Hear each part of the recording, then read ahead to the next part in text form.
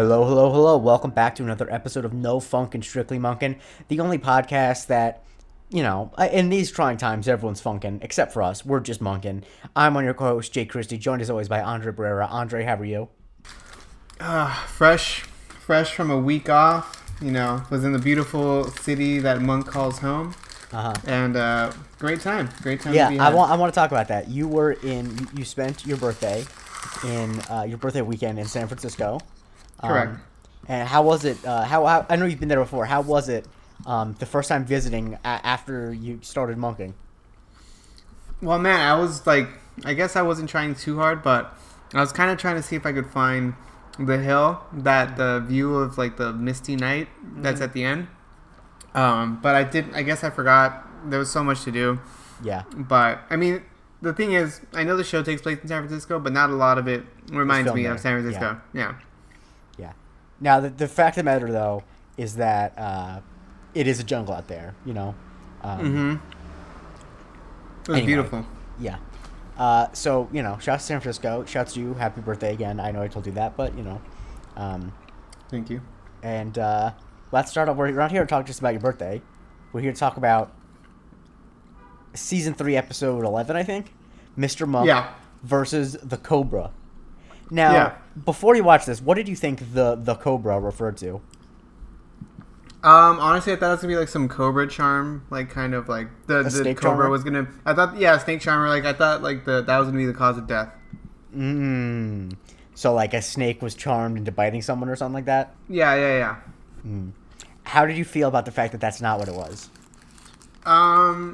It's fine. I mean, I actually really like the episode. Yeah, certainly. There's, I'm starting to feel like not so differently about Natalie. Like, she's starting off like kind of like Sharona did. She definitely changed. This one felt out of character from other stuff going forward. I'll let you know that.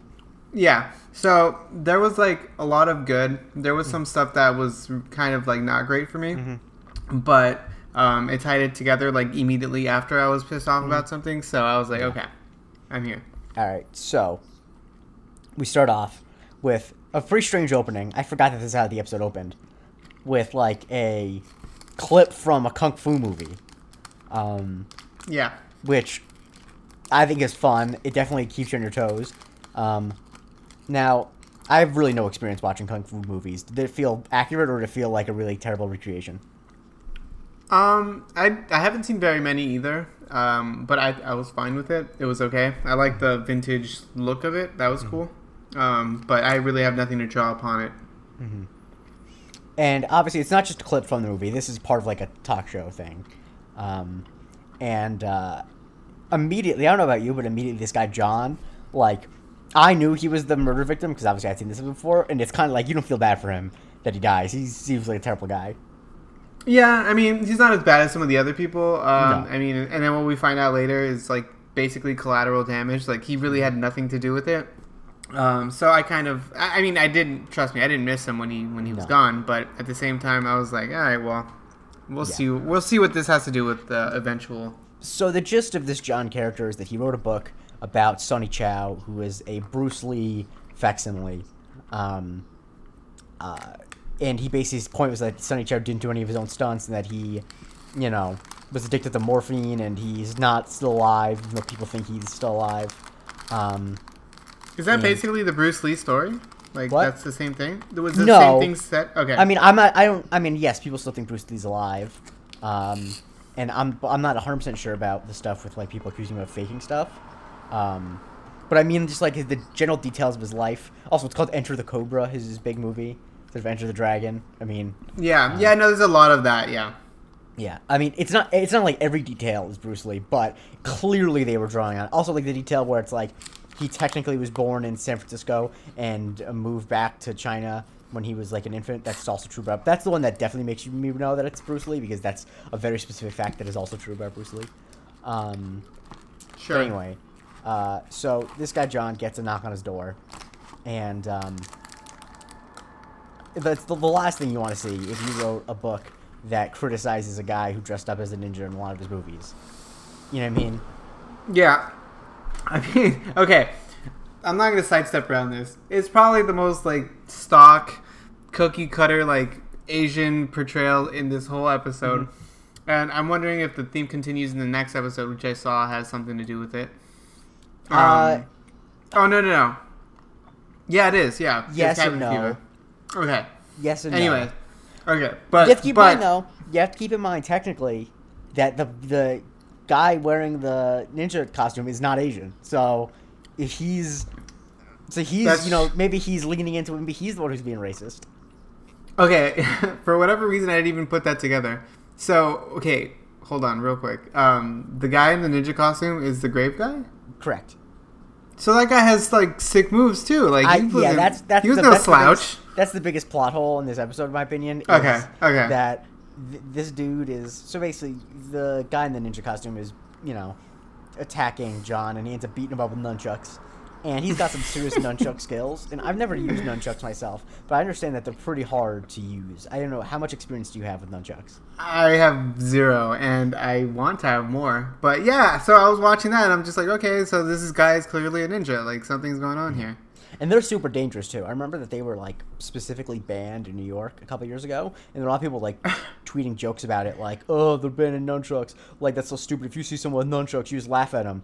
And then, like, actual, like, martial artists and like stunt directors of movies are like, no, if someone knows how to use nunchucks, they will kill you. Like, they are as dangerous a handheld weapon you can find if you're actually skilled with them. Because we think about it, it's basically billy clubs on a chain.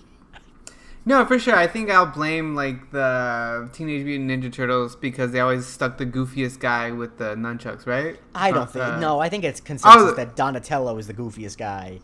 Well, goofiest. No, Michelangelo is the goofiest. Michelangelo's goofy. You're right. I'm thinking like the consensus one that people like the least, and that's Donatello, obviously. Which of course, I always played the same whenever we played like a Teenage Mutant Ninja Turtles video game. Anyway, guess who I was? You were Leonardo. Nah, Raphael. You're Raphael. I honestly I see a little. I see either Leonardo or Raphael. You're definitely not a Michelangelo or Donatello. No. Although I would argue that Donatello is the most beta of the group. Anyway, all of this beta stuff's ironic, guys. By the way, I don't even know where this came from. I think you called yourself the beta male once, and you said like the beta males entered the chat. Anyway, has logged in or something. Anyway, so this guy John gets killed, and then we cut to Monk writing. But he doesn't get killed. He doesn't get killed with the nunchucks. He gets sliced up. Yes, he does. What, does he get sliced up? What does he? He gets sliced up. He gets sliced up like in his back. Oh well. Anyway, he gets killed. I don't know why I was just dismissive of you there. I just saw the blood go everywhere, and I assumed like he knocked out his teeth or something. Nah, those are slashes. But anyway, Monk is writing a check, and that his butt can't cash. Yes. Fun fact: I've never written a check before, and honestly, there's a good chance I never will. Writing checks is fun, man. I'm sure it is, but there's just never been a reason for me to, and like. It's not doesn't look like it's gonna happen anytime soon. You should probably send your like fantasy, contributions.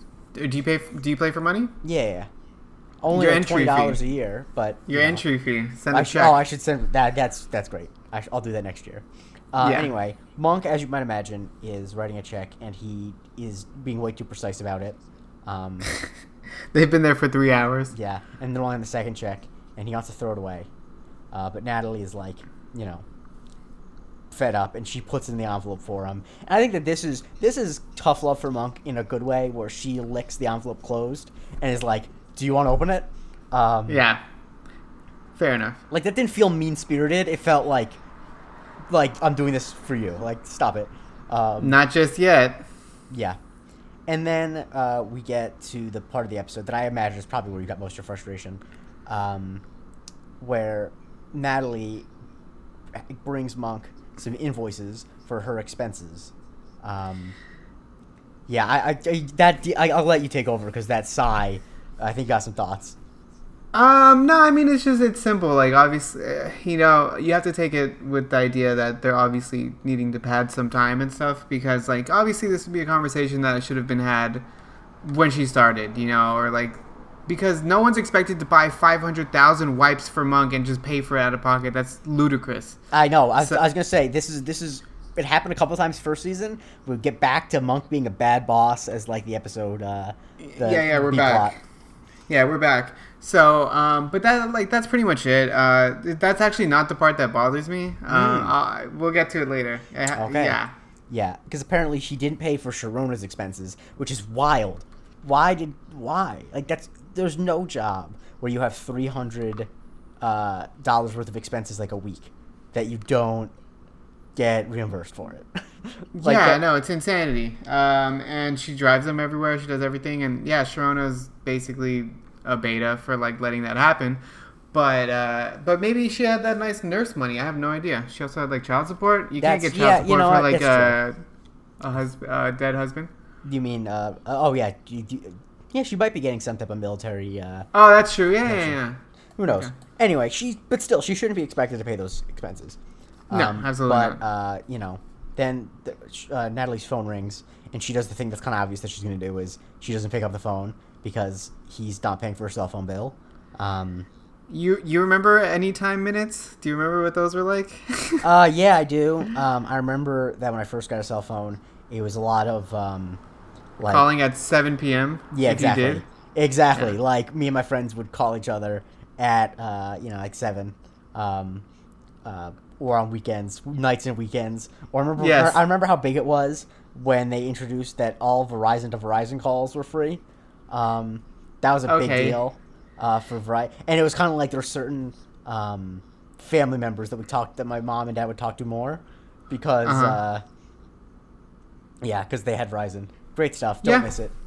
No, not at all. But so you understand her frustration. Like, of course, you don't want to spend your minutes all the time. She has a kid. I'm sure she has to call the kid all the time and whatever. So I get her. Yeah.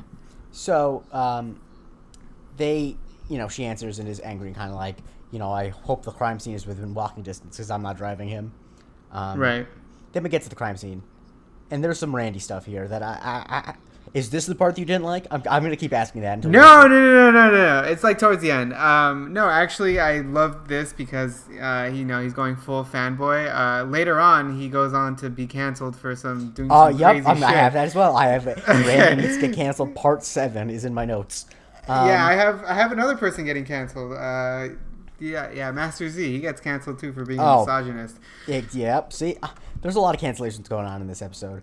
Left and right. Anyway. But yes, he's like super into. Of course, he's super into the Cobra. Sunny Chow, the Cobra. He had the same poster, and they come across like a few tapes, and I guess he gets super excited over a bootleg copy of Enter the Cobra. Which, why would the bootleg be any better than the regular one? Unless it was like the director's that it's not that the bootleg is better than it. I think it's probably that it's a movie that's not available in the United States, and the only way you could get it in the United States would be a bootleg. Oh, okay. Yeah, sure. Yeah. So anyway, Randy wants to put it on. Stottmeyer's like, detective? No. And so he wants to keep it. Yeah. Now Randy actually, I think, for the first time, has actually a good theory.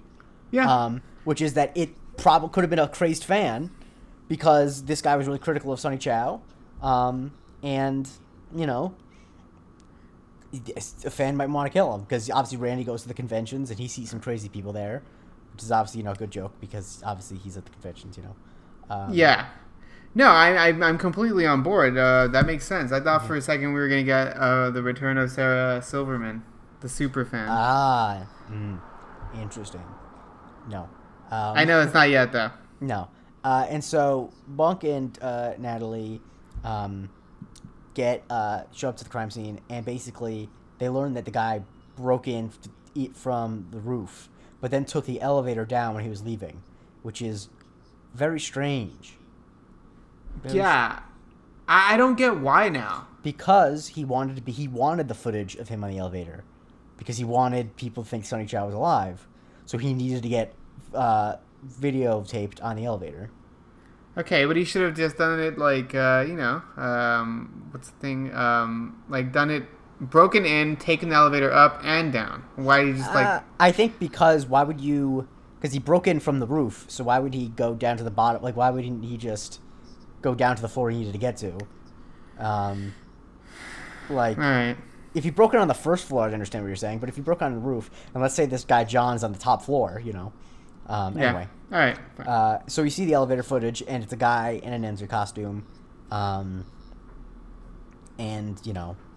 it's kind of like they're freaked out because, like, oh my god, that looks like Sonny Chow. Yeah. And John is also clutching some hair in his hands. Yeah. And then he wrote a note. Not a suicide note, another type of note. Yeah. In blood. It was just Chow, right? I think you just said Chow? Mm-hmm. Which, okay. All right. Interesting. This guy's, I don't know. The guy who eventually did it really lacked some imagination. Yes, but you have to keep in mind, he did accomplish what he was trying to do. Yeah, he did. No, for sure. It's a little bit more clever than you think. Like, for sure. I was like, what is... Like, it's all really obvious, but the thing is, he's not trying to... He doesn't need Sonny Chow to get convicted of this crime. He just needs there to be enough doubt that he's dead to warrant him getting dug up. And, clearly he's successful. Yeah. No, absolutely. No. Okay, you talked me into it. Yeah. And so, they're kind of like, oh no, he's alive, and Stottmeyer's like, no. Then Natalie withholds wipes from Monk because she paid for them. Yep. And yeah, just got to keep that thing going. Mm-hmm. All right, and then we get a scene, and I want you to talk about this one because I don't want to just keep monologuing. Okay. Stottmeyer shows up. And it's a classic Stottmeyer Monk scene. I know you love these.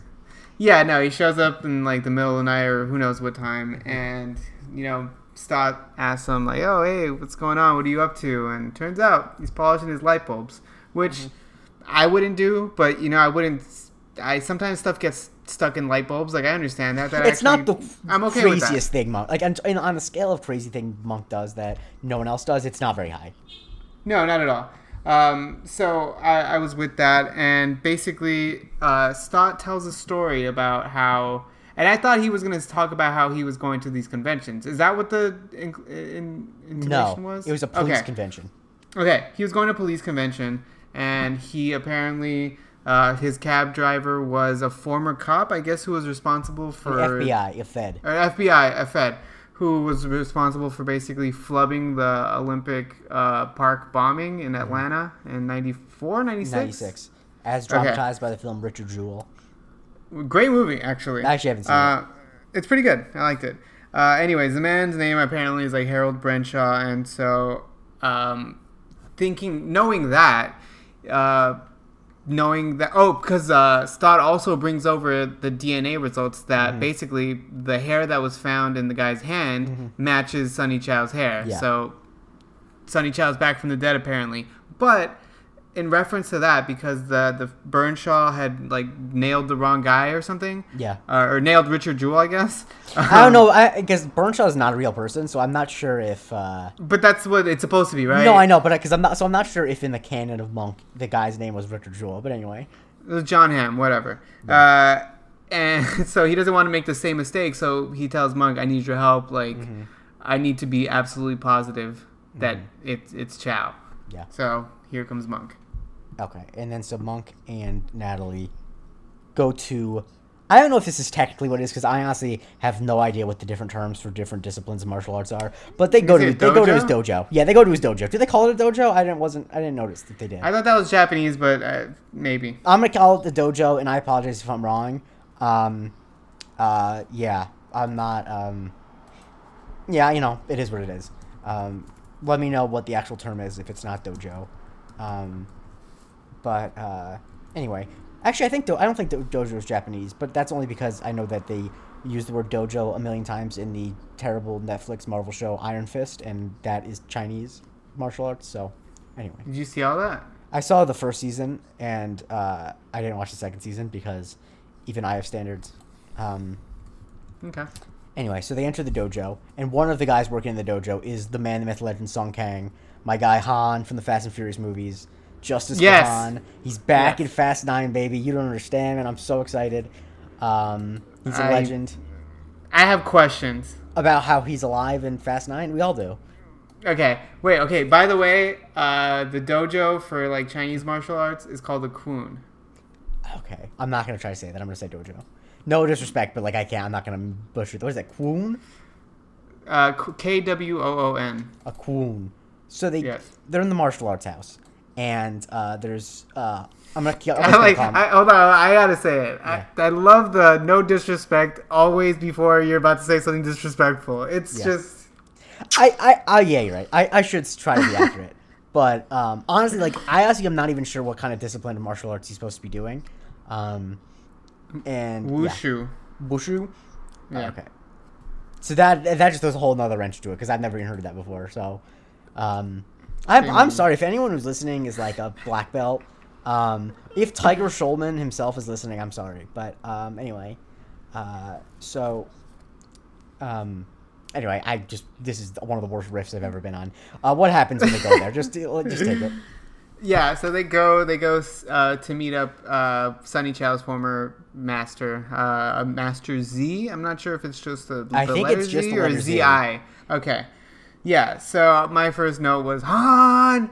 And then after that, they have, typically, I mean, how it's depicted is usually like, you got to take your shoes off if you're inside that kind of establishment.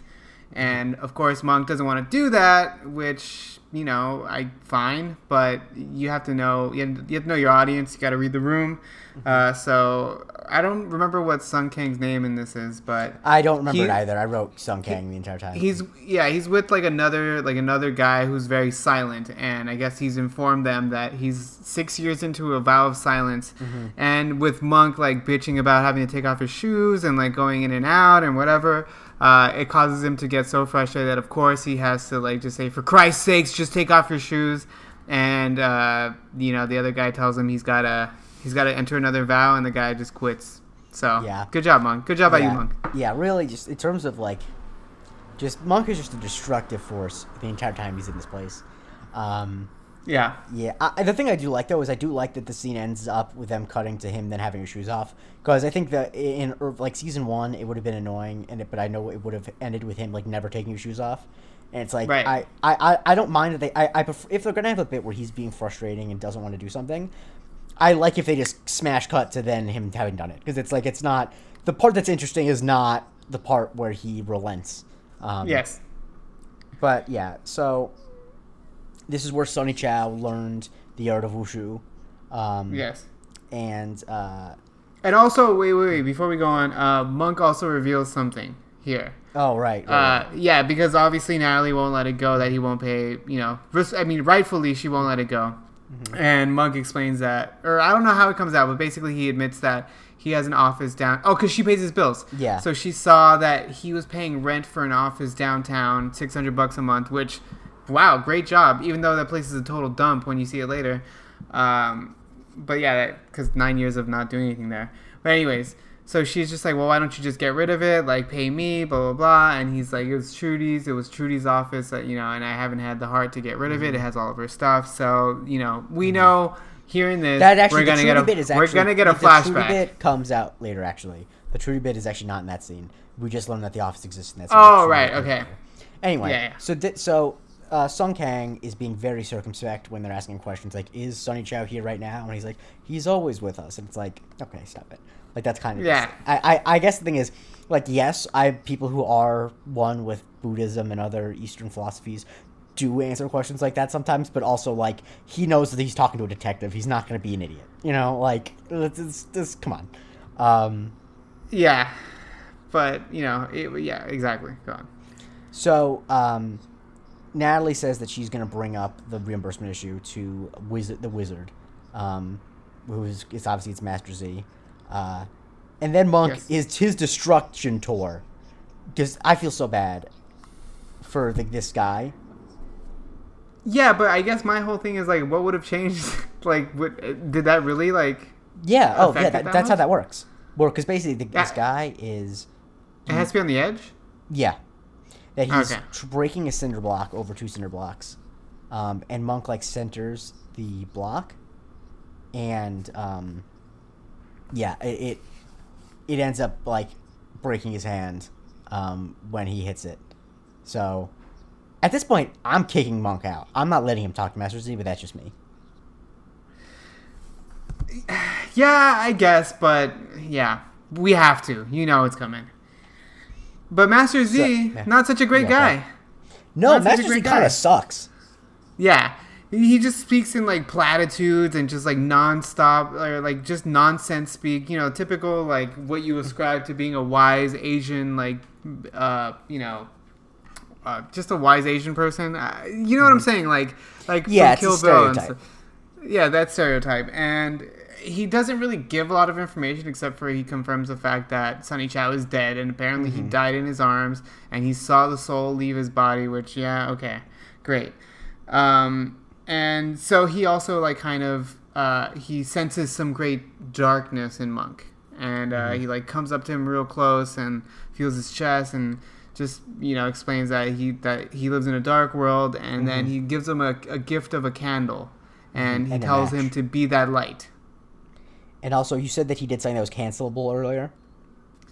Oh yeah, because like then obviously Natalie can't be professional, and so she brings up like the fact that she didn't get paid and all this crap, and he basically tells her that she works for Monk, so she shouldn't be asking for anything extra. And I forgot what he asked Monk to do, or he says he should stop paying her. Period. Well, no, I don't think he says that. He says he should. No, he does. Her. Oh well. No, he says he shouldn't pay her. Right.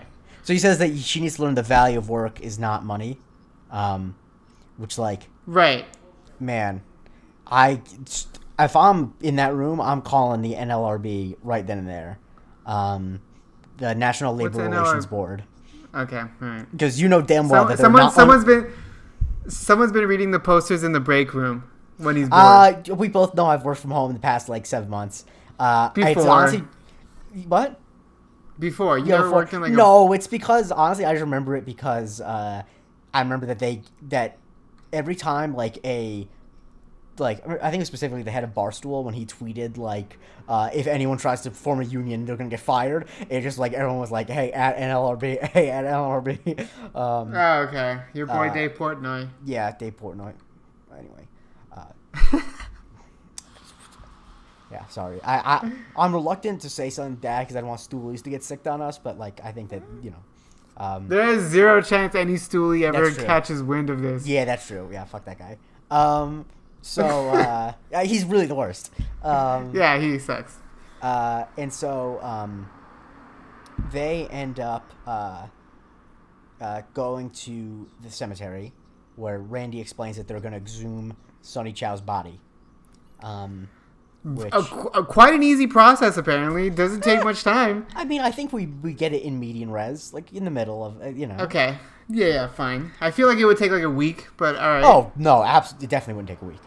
Because it doesn't, because think about it. It takes just as long to dig up a grave than it does to dig it.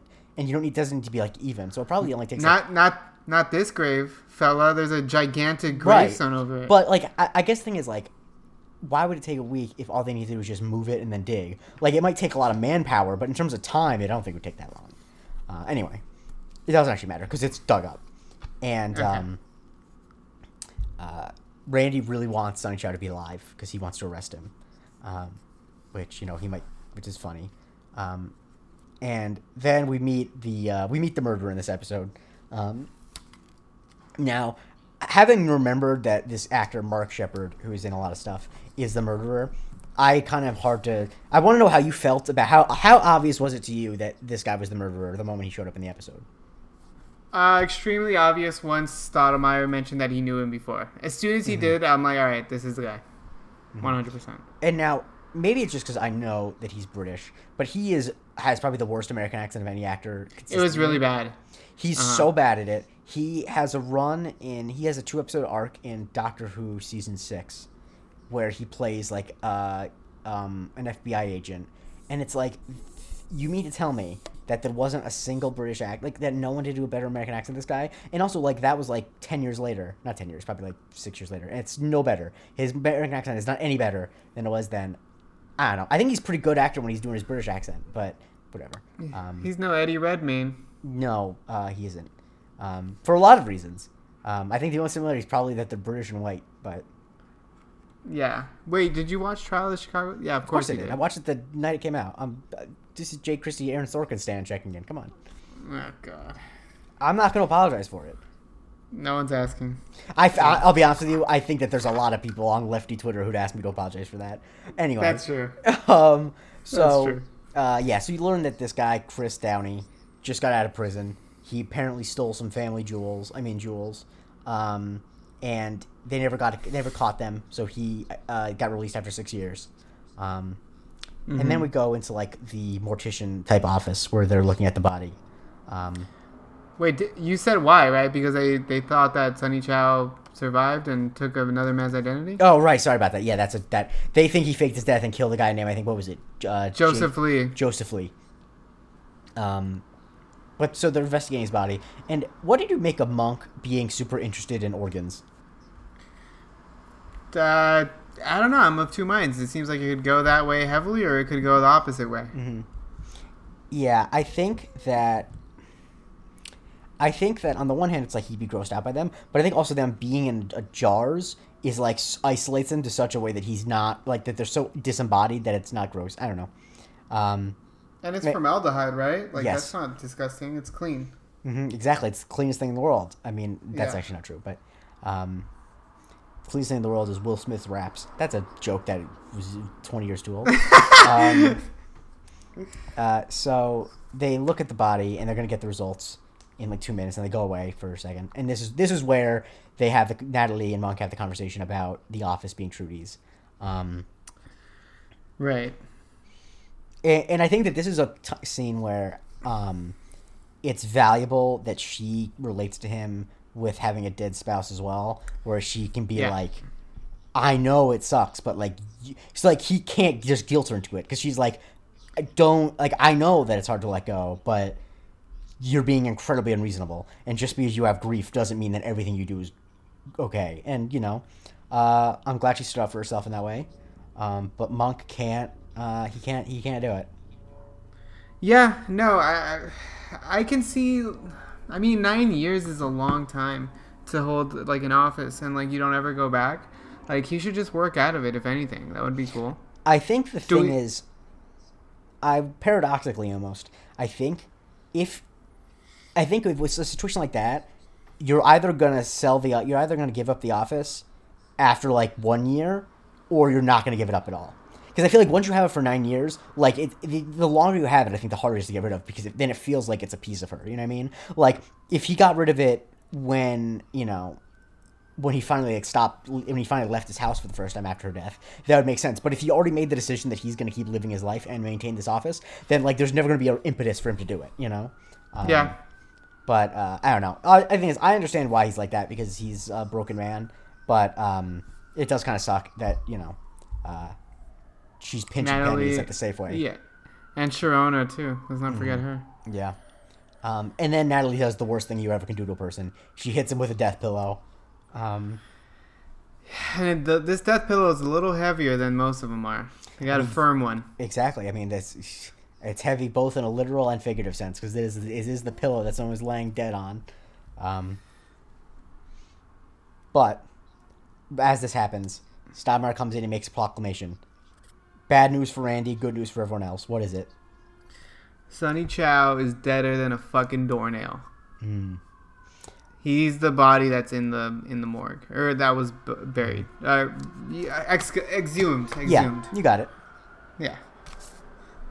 Pretty crazy that they can just dental records, or Okay. Just, that's what I was gonna say. Don't they usually have to ask the family and like do all kinds of shit, like hurdle? Like I know I'm like super like I'm granular about it. I think that they probably could get a warrant for it.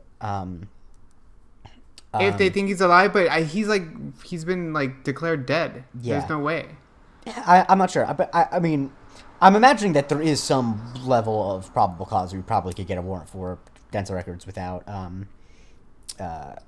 Actually, they honestly might have even taken stuff like that. I honestly don't know, but I kept trying to find different avenues in which I could bullshit you with an answer, and it's like I actually just don't know.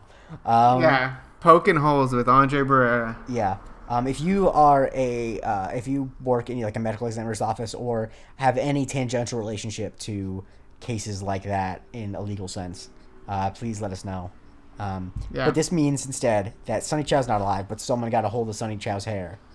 And I don't mean the toupee that the commissioner was wearing. Correct. No, apparently Randy's very familiar with a Sonny Chow museum. So off we go. Well, no. We first got to talk about Randy getting canceled for the 7th time. Oh, wait, is this now? No, this is later. What I'm talking about is later. Oh, I'm talking about the fact that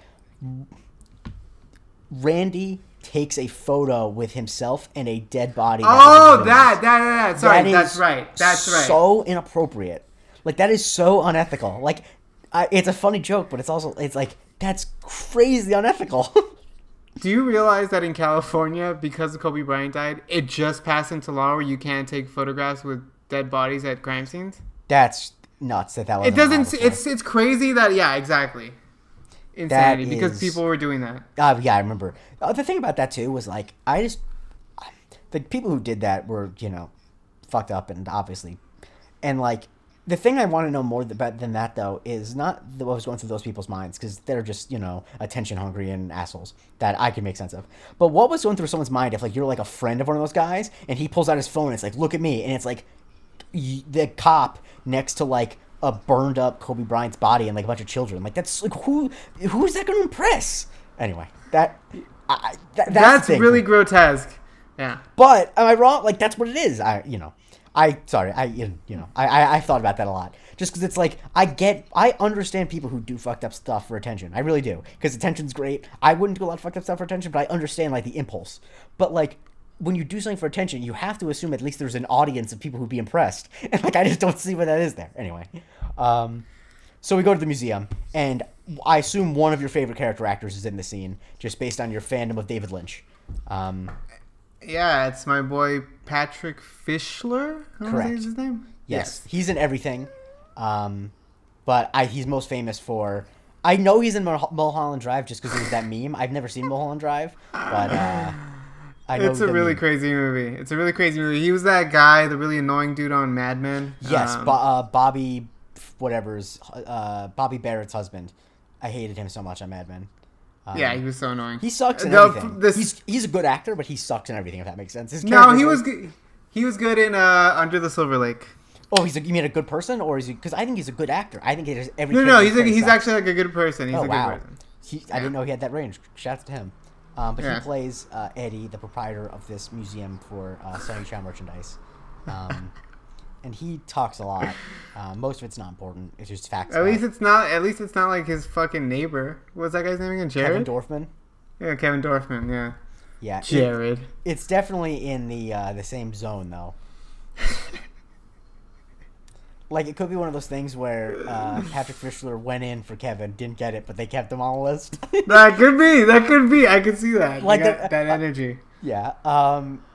I'll be honest. Those episodes would have been much better if it was Patrick Fischler because there would have been something almost like more sinister to the character rather than just being pathetic. So they go to the museum and they're checking everything out, and we basically just get an idea of like what a super fan this guy is, and they kind of question him at first, and I thought for a second that it might have been him for whatever reason. Well, because he's got a sinister side to him. Yeah, maybe that's what it is. I don't know. But he basically just says that he was watching Blood Rage 2 or 3 or I guess both of them. And then, Monk's nosing around and he sees a hairbrush. And what's the interesting about this hairbrush? Apparently it was from a movie that Sonny Chow did in the 80s, but it was made in Croatia, which according to Monk is, quote, a new country, which is a crazy thing to say about a country that is like 13 years old at that point. But relatively. That's true. Shouts to South Sudan, which is still the youngest country in the world, I believe. According to I thought it was Flavor Country. What? I thought it was Flavor Country. Oh, wait, that's been around for a while. Yeah. Oh, no. Well, Flavor Town or Flavor Country? Well, Flavor Town is in Flavor Country. That's true. And you know where Flavor Town's located, right? Just out of bounds. Their number one export's bananas. And bananas is good. Okay. Shouts to my Triple D heads. You know how it is. We do that way too much now. I know. I don't know. I love it. Did you see the picture? Did you see the picture I posted on Twitter of the Guy Fieri spot at the Burbank Airport? Yes, I did. It used to be called Flavortown. Wait, where was that again? Burbank Airport. Yeah, I actually knew that existed because I remember that the comedian Nicole Byer did like a bit on Conan about how her and her boyfriend at the time got refundable tickets just to go through security, go to that restaurant. They dressed up in the flame shirts, went to that restaurant, and then left. Anyway, That's great. So they also an important detail too is that Natalie gets her hand stamped for the museum. It comes up. And right. So they look at the hairbrush, and it's clear that it was stolen and replaced. Yeah. Yeah. And so at this moment, Monk grabs Natalie's hand, looks at the stamp, and he's got it. He figured out what happened. Mm-hmm. And then they deliver the really bad news to Eddie. Poor guy. What does he get told? Yeah, because he seems to buy into the conspiracy theory that he's still alive, but he had like a price on his head or something, whatever. Mm-hmm. Yeah. So he thinks he's still alive, but Natalie tells him, nope, he's dead. We just literally got back from his confirming his dead body, whatever. And he seems pretty bummed, but Sonny Chow lives amongst us all. That's true. That's actually a thing that they say in Christianity, that like if you're a good Christian, you carry the of the triumvirate, the Holy Father, Trinity, the Son, the Father, the Son, and Sonny Chow. And Sonny Chiba. Sonny Chiba. Anyway, so they go back to the funeral home, I guess it's like a funeral home that's like attached to the inside cemetery? The graveyard, cemetery, whatever. Yeah. By the way, speaking of graveyards, gravediggers, shouts to my son Dampe. Gotta give him a shout out. He's the graveyard guy in Legend of Zelda: Ocarina of Time. My guy. What's his? Dampe, Dampe. Come on, I never played that one. Oh. He's also in Majora's Mask too, because every character is in both those games. Anyway, so they're feeling the pillows. Because Monk is like, that pillow you hit me, the death pillow was too hard. But much like the Third Born movie, Natalie stops him when he says he knows what happened and gives him an ultimatum. And she's basically like, pay up or shut up. Also, I was going to say, your face is so disappointed in me for that Born joke, and I absolutely deserve that. That was a massive walk just to get to that joke. Who said this joke? What? In Born? No one said that. The Third Born movie is the Born ultimatum, so I said that she made like the Third Born movie and gave him an ultimatum. The only line I can remember in the Born ultimatum is like just the very dramatic way David Strathairn says, Jason Bourne is in New York City. That's it. I was like, oh my god, it's Jason Bourne. Someone needs to make a parody sketch where it's just like moments of people being shocked that Jason Bourne is in New York City. It's like, Jason Bourne is in Cairo. Jason Bourne is at Dollywood. Jason Bourne is in Sarasota. Yo, shouts to Sarasota. Shouts to the LA Dodgers. Yeah, shouts to the LA Dodgers. Shouts to Sarasota. Shouts to the Ringling Museum in Sarasota. Great place. Anyway, so he says he's not going to pay her, so she leaves, which is terrible timing, because our friend, your good personal friend, your high school friend, Chris Downey, comes and hits Monk in the head with a shovel. Yep, he gets the old limb blap, and he wakes up and he's been buried alive. Yes. What do you know? The thing that this does, which every TV show does, every movie and whatever, and the thing that when I first read this in back in the day when reading crack.com was the thing that everyone did, where it was like the things that every movie TV show gets wrong. The fact is, medically speaking, the odds that you could get hit in the head hard enough that you get knocked out for more than 2 minutes or so, but then not suffer serious brain damage is doesn't happen. There's no sweet if you get hit in the head hard enough to get knocked out for 30 minutes, you're gonna have some problem. You're gonna have a concussion. You're gonna have some motor skill problems. You might there's just no sweet. Does that make sense? Maybe he will. I'm sure. Yeah, he might. But I guess what I'm saying is that there's just if you get hit in the head with the back of a shovel, you're either not getting knocked out or you're getting like brain bleed. You're not. Yeah. So no, for sure. So for sure. Have you seen the 2012, I believe, Ryan Reynolds film Buried? Yeah. No, I haven't. Okay. I have. It's a lot, and it's much more intense than this. Okay, fine. But also, I want to draw an interesting parallel. Well, it's not that interesting actually, but of course, of course, Natalie's already quitting on her first episode. I'm just like, great. Yes. Now, in fairness to Natalie, I think that this is a justifiable reason to quit. Yes, it is 100%. Like if you have to spend like a third of your salary on expenses that are not getting reimbursed, it's just a justifiable reason to quit. How do you think the show would play if Monk was an incredibly giving and caring boss? I think it would actually not be that much different, which is why it annoys me when it happens. Because I don't actually think that's the interesting tensions that happen between Monk and his assistants are not, like, the monetary ones are not that interesting to me. Because I guess it's just because I think you and I are, of the generation, like, we're just kind of fed up with bosses and any sort of things like that. Like, I just have no sympathy for any boss that doesn't pay. Or landlords. Yeah, exactly. Although when we do meet Monk's landlord, he's actually being pretty reasonable. So, because remember, that's when Monk is trying to sell his apartment. Oh, right. That's pretty reasonable. And it was Willie Garson, right? It was Willie Garson. Yeah, we talked about this. Yes, yeah. And so, what was I gonna say? That he gets buried. Buried. Don't watch Buried, by the way. It's good, but I wouldn't wish that upon anyone. My worst nightmare. Once I saw this, I'm like, I can't really watch shows with like buried alive shit because I'm incredibly claustrophobic. Well, because the famous, I don't know if you know this, but like the whole thing with Buried is that it exclusively takes place in the coffin. There's no scenes outside of it. So correct, and it happened in real life. I think it's kind of based on real stuff, kind of. It's not direct. But anyway, it's in real time. It's like you spend an hour and a half in a coffin with Ryan Reynolds. On the phone with Stephen Tobolowsky, actually, is the main guy he talks to. Neither here nor there. So Monk is in this situation. And Natalie comes back to apologize to Monk. And she notices that things are disheveled. And so she immediately puts together that something's wrong. Yep.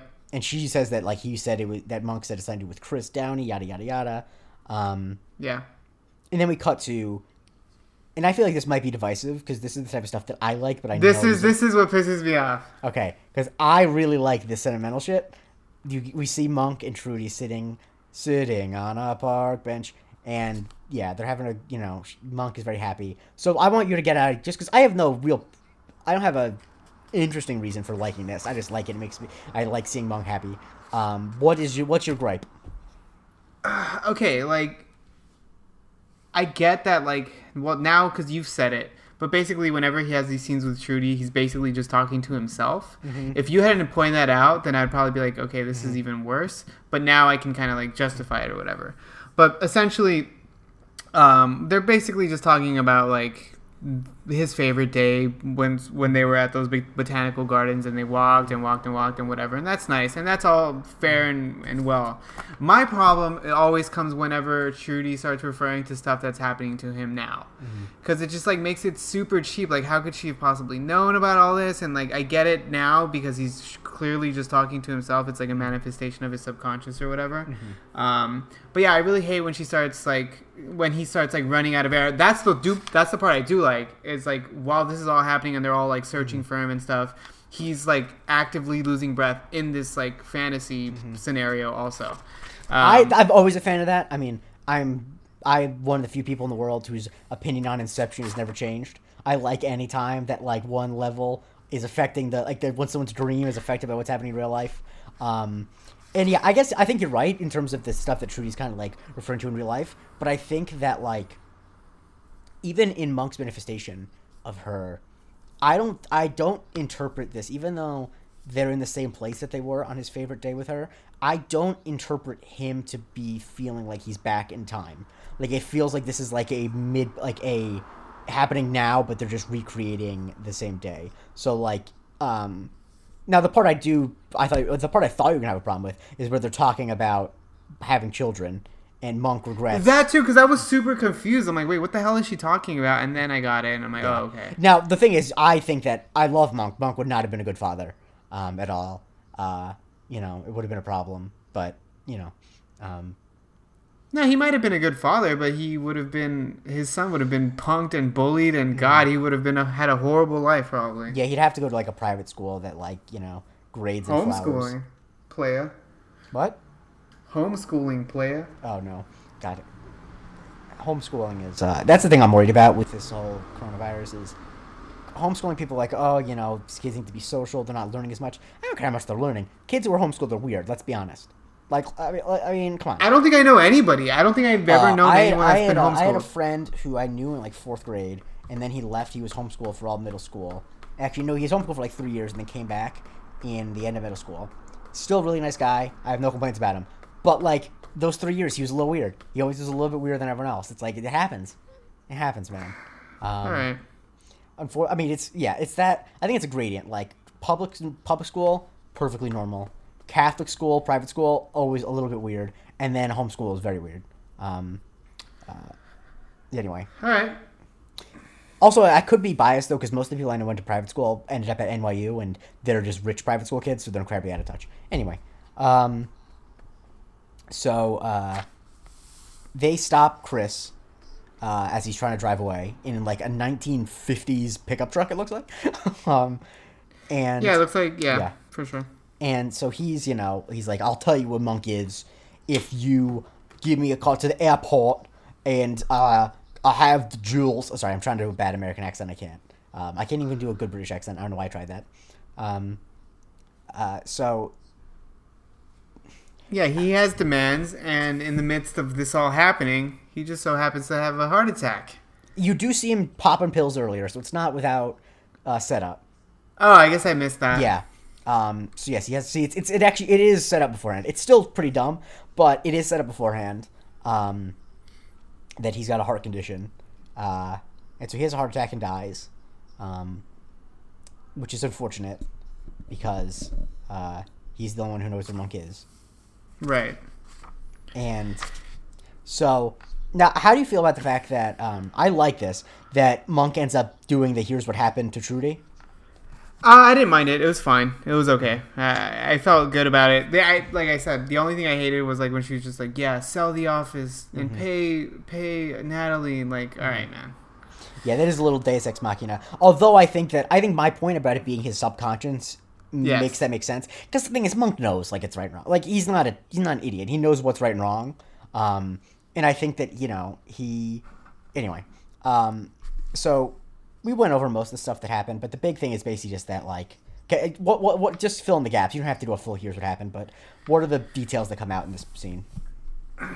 Okay, basically, what happened was at some point, your boy Chris Downey. Whoa, I claimed I see. You went to high school with him. I already said that.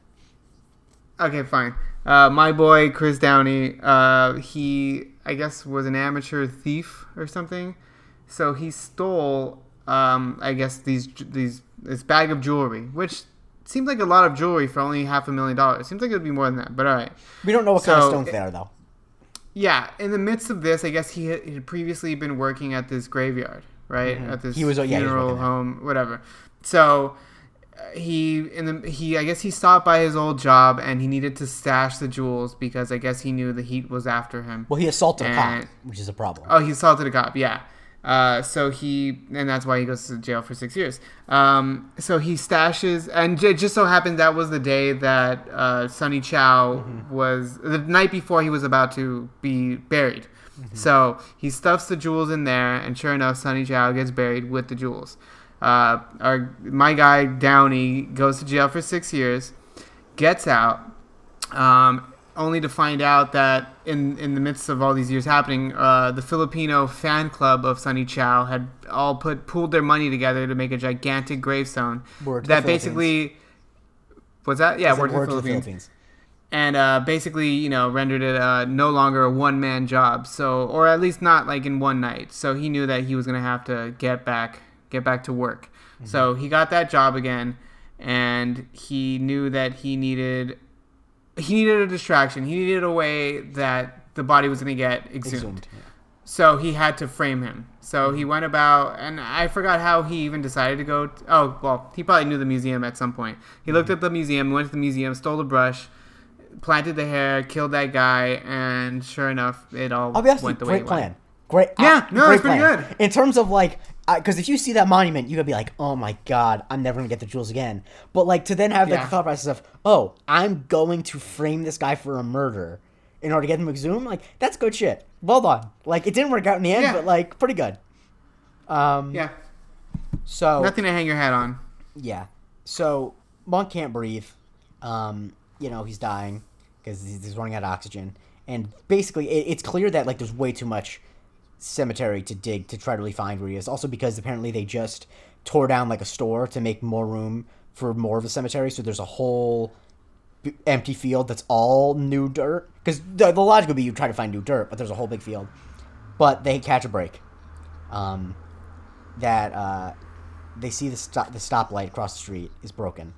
And what a fucking reach! I mean, hey, it's good stuff though. The alternative is Monk dies. I'm fine with some. Or if he comes back from the dead. That, like Zombie that Monk? show iZombie. Yes, Monk. He stopped. Like, I guess Monk's job would be much easier if he didn't have to look for clues and could just eat people's brains. But anyway, he'd be dirty all the time though. Yeah, that would be a problem. I don't think he'd eat brains.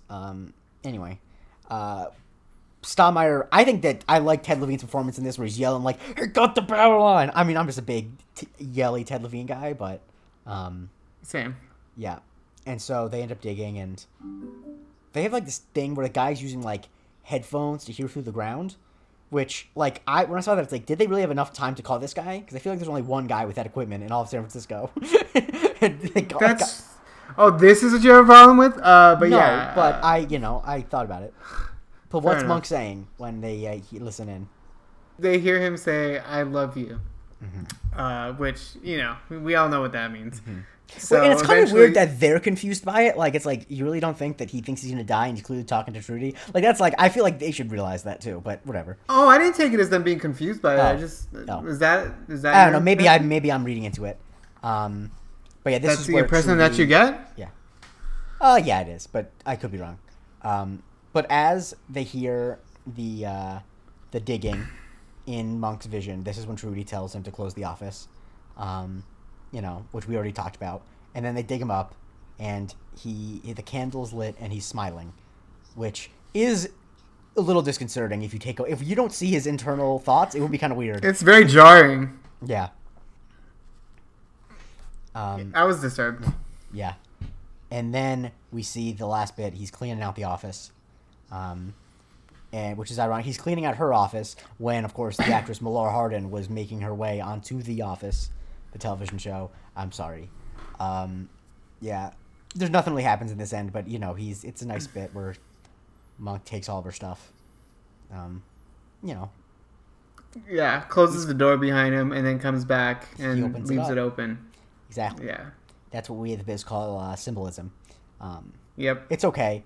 The thing about symbolism is if I recognize your symbolism, it means it's too on the nose. Not that I mind. Being on the nose is not a bad thing, but I'm the worst person in the world at identifying symbols in movies and TV. So, yeah. If it's anything more subtle than a green light across the pier, like in The Great Gatsby, is too subtle for me to get. That movie sucked. I mean, well, the book is really good, but yes, the movie sucked. Yeah, never read the book. Oh, really? That's bizarre. Although I haven't read a lot of classic novels. It's Florida high school. You don't read anything. You read 3 books. Forrest Gump. Forrest Gump, no. Also, that's definitely not one that. Who read the book of Forrest Gump? I did. You read? Okay, then. Did you read it for school? Yeah. That's weird. No, but also crazy thing about the Great Gatsby thing too is that even the one in the 70s, which we watched the first half of in class, also is not good. So man, the one with Robert Redford? Yeah, it's not good, in my opinion at least. Yeah. The problem is with Robert Redford and Leonardo DiCaprio, both great actors. Neither of them, because they're actual human, real people, in the book and in all the movies, Jay Gatsby's catchphrase, he says, is always, he calls people old sport. Oh, and God, I fucking hated that. And no one can say that without sounding like an idiot because it's a dumb thing to say. And so every time either of the actors, once again, Leonardo DiCaprio and Robert Redford, two of the best actors ever to live, it's just like so dumb. Like, oh, I see old sport. It's like, you don't want to say that. No one says that. Anyway. Wait, okay, hold on real quick. Yeah, who's your Gatsby? What do you mean? Like, who would be your choice for Gatsby? Of any actor in the world? Yeah. And why is it Danny Bonaducci? The douche. You know, this is actually terrible. You know what I'm thinking, and this is not good. Because this guy, I think he's a really, really good actor. But I think in 10 years, I think Timothée Chalamet could do it. But that's a cheesy answer. Wow. Okay. Because he can, because he has the perfect mix of, he has the very deep voice, which would be very commanding, but he's also really skinny, so he can be pathetic, which is kind of like the whole thing about Jay Gatsby, is that he's like really pathetic if you actually look beyond the Is he skinny? No, well, the character, that's not really specified, but my point is that he can be vulnerable, because I think that's kind of Leo can't be vulnerable without like going full like Howard Hughes meltdown in The Aviator style, like, you know, or like Rick Dalton throwing stuff around his trailer. Like that's how Leo plays vulnerable, which I like. Right. That's also like not like The Great Gatsby. Anyway, I don't have a lot of I saw the movie in theaters when it came out, so I don't have a ton of thoughts off the top of my head. But yeah, definitely not good. So what did you give this episode out of 10? I gave it an 8 out of 10. I gave it an 8.5 out of 10. I think I like this episode. I don't like the plot line about Natalie not getting reimbursed, but everything else I like a lot. I think that, like I said, I like the whole murder thing. I just think it's in terms of like whenever there's these plots, I now think about what Andy talked about being in the writer's room, and I just imagine that must have been one of the coolest plots to break, of like a guy needs a body exhumed, so he has to frame the body for a murder. Yeah. So yeah, it's pretty great. But anyway, more importantly than all that, actually, I just completely skipped like 7 steps of the outro. Andre, where can people follow you on Twitter? You could follow me at Andre Barrera. You can follow me at the Jake Christie. Follow the show at Strictly Monkin. Please let us know if there's any comments, questions, concerns. If you have any concerns, please make them nice and polite, because I have a very thin skin. Leave reviews. I won't read them because I can't read reviews, because if I see one bad one, I'll feel terrible about myself for a week. Andre, if you ever would like to read the reviews, I don't know what your skin's like, but mine's... I tried to. I can't really get any. I don't know why. Oh. Like, I can't bring them up. Like, they I think we have like 12 or 13, and we have one that's 1 star, and once I saw that, it's like I can't look, because I'll accidentally read it. And then I'll get told that I don't have the qualities that make someone a person again. Still, the funniest thing... Did I ever tell you the thing that we got on Marvel Cinematic University? I think I probably did it, where someone said, it was when Nitz was a regular on the pod, that someone said, I love Nitz's energy. I love when she sasses the guys. Yeah. Okay, great. I agree. It was great stuff. Just kidding. And then, yeah, great stuff. So, yeah, please leave a review there. Make sure you share this podcast with people. And, thank you for listening to this. Hopefully you're listening on the day we post it, because we're posting on the election day morning. Hopefully that this is a nice reprieve from the anxiety you're feeling. Or if you're not feeling anxiety, then you know what? I don't even know if I want to make this podcast for you. I'm kidding. But more important than all that, assuming the world has not crumbled, tune in on Friday as we talk about Mr. Monk Gets Cabin Fever. Yeah, we might all need a cabin next week. Let's just get monkey.